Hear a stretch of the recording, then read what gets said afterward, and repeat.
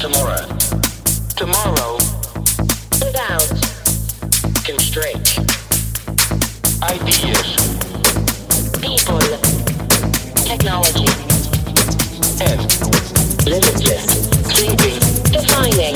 Tomorrow without constraint. The Yondr Podcast. Well, welcome everyone to episode 2 of the Yondr podcast. My name is Pete Jones. I'm the Chief Development Officer here at Yondr. Continuing on from our theme on episode 1, we took the opportunity to chat with some conference attendees at DCD Singapore, namely Ben Freedman from MLM Sweco and Dan Kennedy from Tate Inc, really to hear their views on the trends that they're seeing specific to APAC, and also some of the phenomena that they've come across this week. And then lastly, we're going to get the one-line summaries from the Yondr team expressing their experience of DCD Singapore and their outlook on the region. So, on with the podcast. The Yondr Podcast. So pleased now to be joined by Mr. Ben Freedman from MLM Sweco. MLM Sweco are one of our YPD partners. And by YPD, I mean that is the Yondr project delivery, which is a method of project management that we use to deliver at the scale and pace that our customers need. And essentially, it's a highly cooperative version of integrated project delivery of IPD. And really, for us, it's not a nice to have. It's the delivery engine that enables our product to reach market as fast as it needs to. So.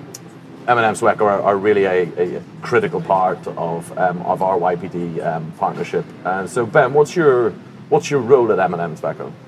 Hi, Pete. We've been involved with the Yondr model right since November 2017, looking after design and coordination of that design. And it's great to see the buildings now actually coming out of the ground.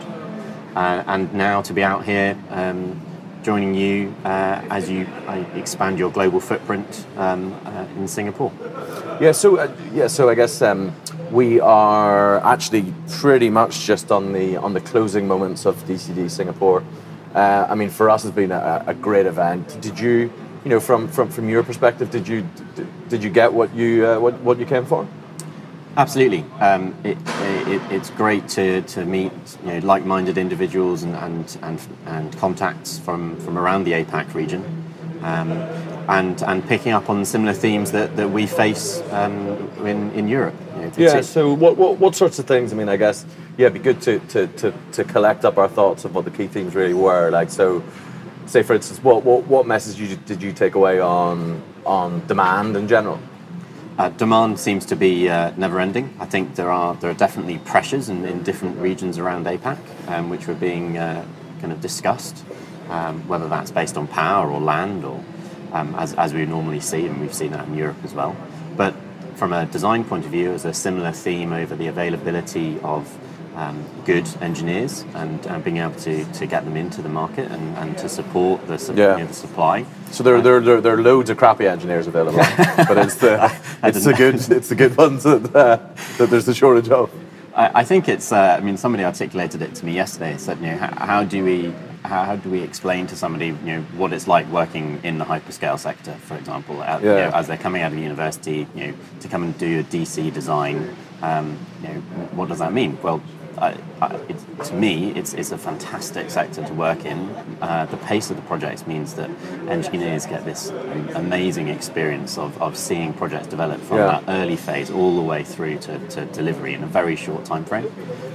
But there is still a skill shortage. And, we are, from my perspective, we are losing the potentially good engineers from the traditional professions of civil, structural, for example, to a much wider, more socially mobile kind of employment sector. That's interesting. So it was in some ways encouraging that it's the same within APAC as we see here in Europe.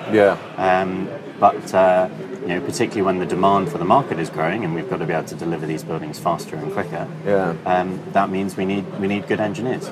And do you feel like I had a good chat with Damien Spillane from Air Trunk yesterday, and he was talking about organisations that are that are born into hyperscale. And I was kind of thinking about you, and how you were one of the main architects of our product. And I remember you saying in the early days here, this really is blank sheet of paper time, because the end will justify the means. Absolutely. So almost almost that kind of being born into hyperscale. I mean, it sounds like how you're running your division is almost an extension of that, thinking of, hey, the end will justify the means, be those technical, be those procurement, be those that being kind of the founding premise of the goal, and the result determines everything else. And is that kind of what you're finding as we go more global, and the end will justify the means of delivery, whatever that means, to an extent, per region? To an extent, but I think, you started this session about YPD, or that integrated partnering approach to project delivery, and I think what was absolutely evident is, as footprint expands globally, the key way that's going to be delivered is through strong relationships, strong partnering, friendships, whether it's at consultant level, whether it's at a developer level, or whether it's at contracting level. So that will be one way of getting around some of that constraints that we're seeing in terms of the availability of engineers, but also working in collaboration can make us really stronger, and we've seen that. Yeah. It's been evidenced in the first in the projects that we've worked on. Yeah, and I suppose, like you say, I mean, I guess the collaboration, but it doesn't come for free. I mean, I guess our explicit acknowledgement that profit is not a dirty word. If everyone isn't making money, there's no point in any of us being here. So I think it's kind of the combination of those two is quite powerful before we even add in any of the other nuanced parts of the YPD model. I think that's true, but I think the strength of strong collaboration and getting to really understanding what we all need and how we can all support each other is testament to how these projects deliver. Yeah. And we're all trusted advisors to each other to pull the project forwards, and I absolutely see that developing as the brand and model develops globally. And extending that thought, I certainly got the sense from the just the kind of the attitudes and the vibes at the conference that actually there's a feeling of actually really healthy competition. There's so much demand to go around that no one really feels like they're on each other's patch. I mean, I was quite buoyed up by the feeling of a lot of adult conversations. I think the sector. You're right. I think the sector is very mature in that sense, because there is that sufficient demand to give everybody a piece of that work. It means that you can have those adult conversations where you are talking about the constraints that we all face. Interesting stuff. So I don't want to keep you away from the bar for too much longer, but just curious. I'm fascinated to see what buzzwords people may well have picked up from the conferences. So anything spring to mind that you picked up this one? I think I don't know whether it's necessarily a buzzword, but the balance and demand of both hyperscale and edge requirements. Whether that starts to become a hedge, I don't know, but the demand for that building size and volume, particularly around the cities, is clearly something that is coming at us at pace. So it's very exciting times. So any future use of the term hedge will be traced back to this moment? Absolutely. And you'll be looking for royalties, presumably, on an ongoing basis? Every time somebody mentions the word hedge. Super, we're here. Thanks, Ben. We'll let you get to the bar, and safe travels, and see you on the other side. Thanks. The Yondr Podcast. Okay, so we're now joined by Dan Kennedy from Tate /Kingspan, or what is it? What are we meant to be saying? Tate, part of Kingspan. Okay, great. And Dan, your role at Tate Kingspan is? So I'm our director of data center sales and engineering. So sales, I'm responsible for North America and LATAM, and then on the engineering side, I'm responsible for product development worldwide for Tate. And so, I guess Kingspan mostly being known for panels of some description, Tate mostly being known for floors. I mean, being a little bit flippant, I mean, how much engineering or R&D is there to go into those products, or is there other stuff that you do that adds value in the sector? A few things. So like looking at it from a Kingspan perspective, there's been a lot of focus on speed to build in the data center market, right? Yeah. So insulated panels coupled with a lot of times with pre-engineered buildings allows people to build data centers faster, especially on the hyperscale side. And then from Tate's perspective, access floors has been our thing for 60 years. But now we've moved into different sectors outside of the access floor division. So we do structural ceiling systems. So if there's no access floors below, we're doing that. And then we do a lot of work on the containment side, both structural and non-structural. So structural systems being able to support all the service distribution that would have historically been under a raised floor. Yeah. Okay. Interesting. And so, I guess we've bumped into each other at these conferences, and normally the things that I'm curious to talk to you guys about is because you have this global perspective. I mean, given that we're at the Singapore conference, I mean, where are you seeing demand in the APAC region at the minute?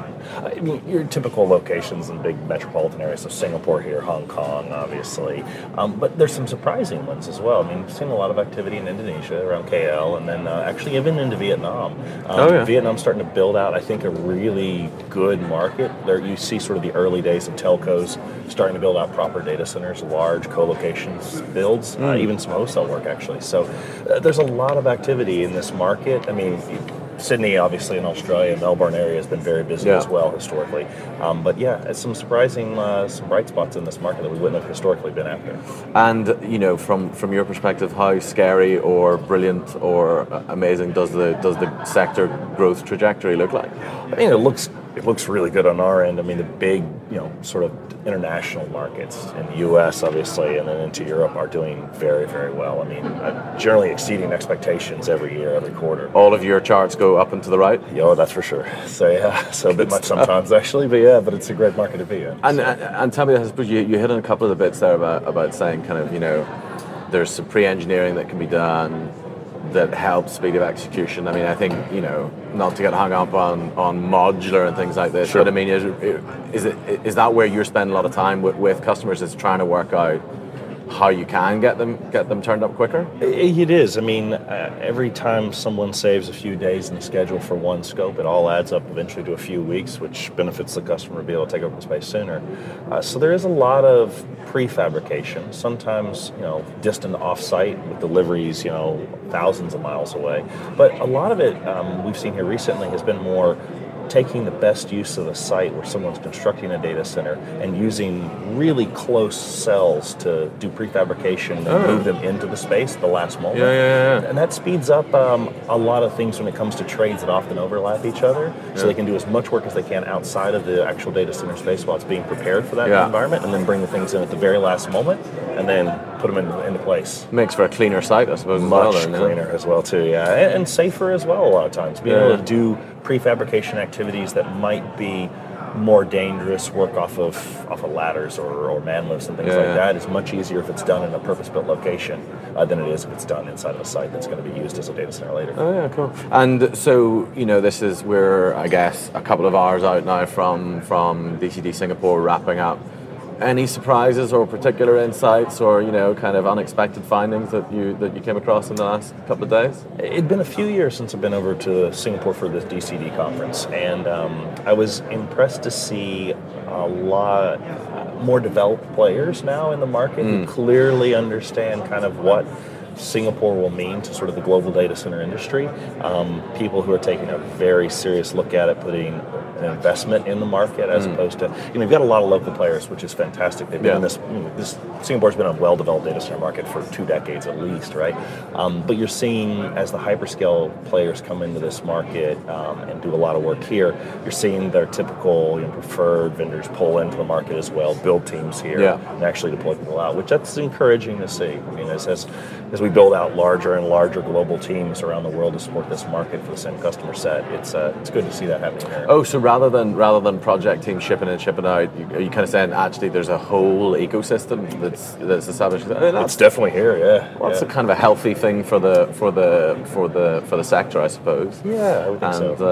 Good stuff. Well, here, thanks ever so much, Dan, for those thoughts, and see you at the next conference, I would imagine. Sounds great, Peter. Thanks again. Thanks, buddy. Bye. The Yondr Podcast. Well, all that remains then for us in the Yondr podcast episode 2 is just to hear a couple of little clips from the Yondr attendees, just to get their view on really the key takeaways. Some of these are insightful, some of these are boring, and some of them we've had to censor. The Yondr podcast. Vibrant, exciting, and ready for Yondr.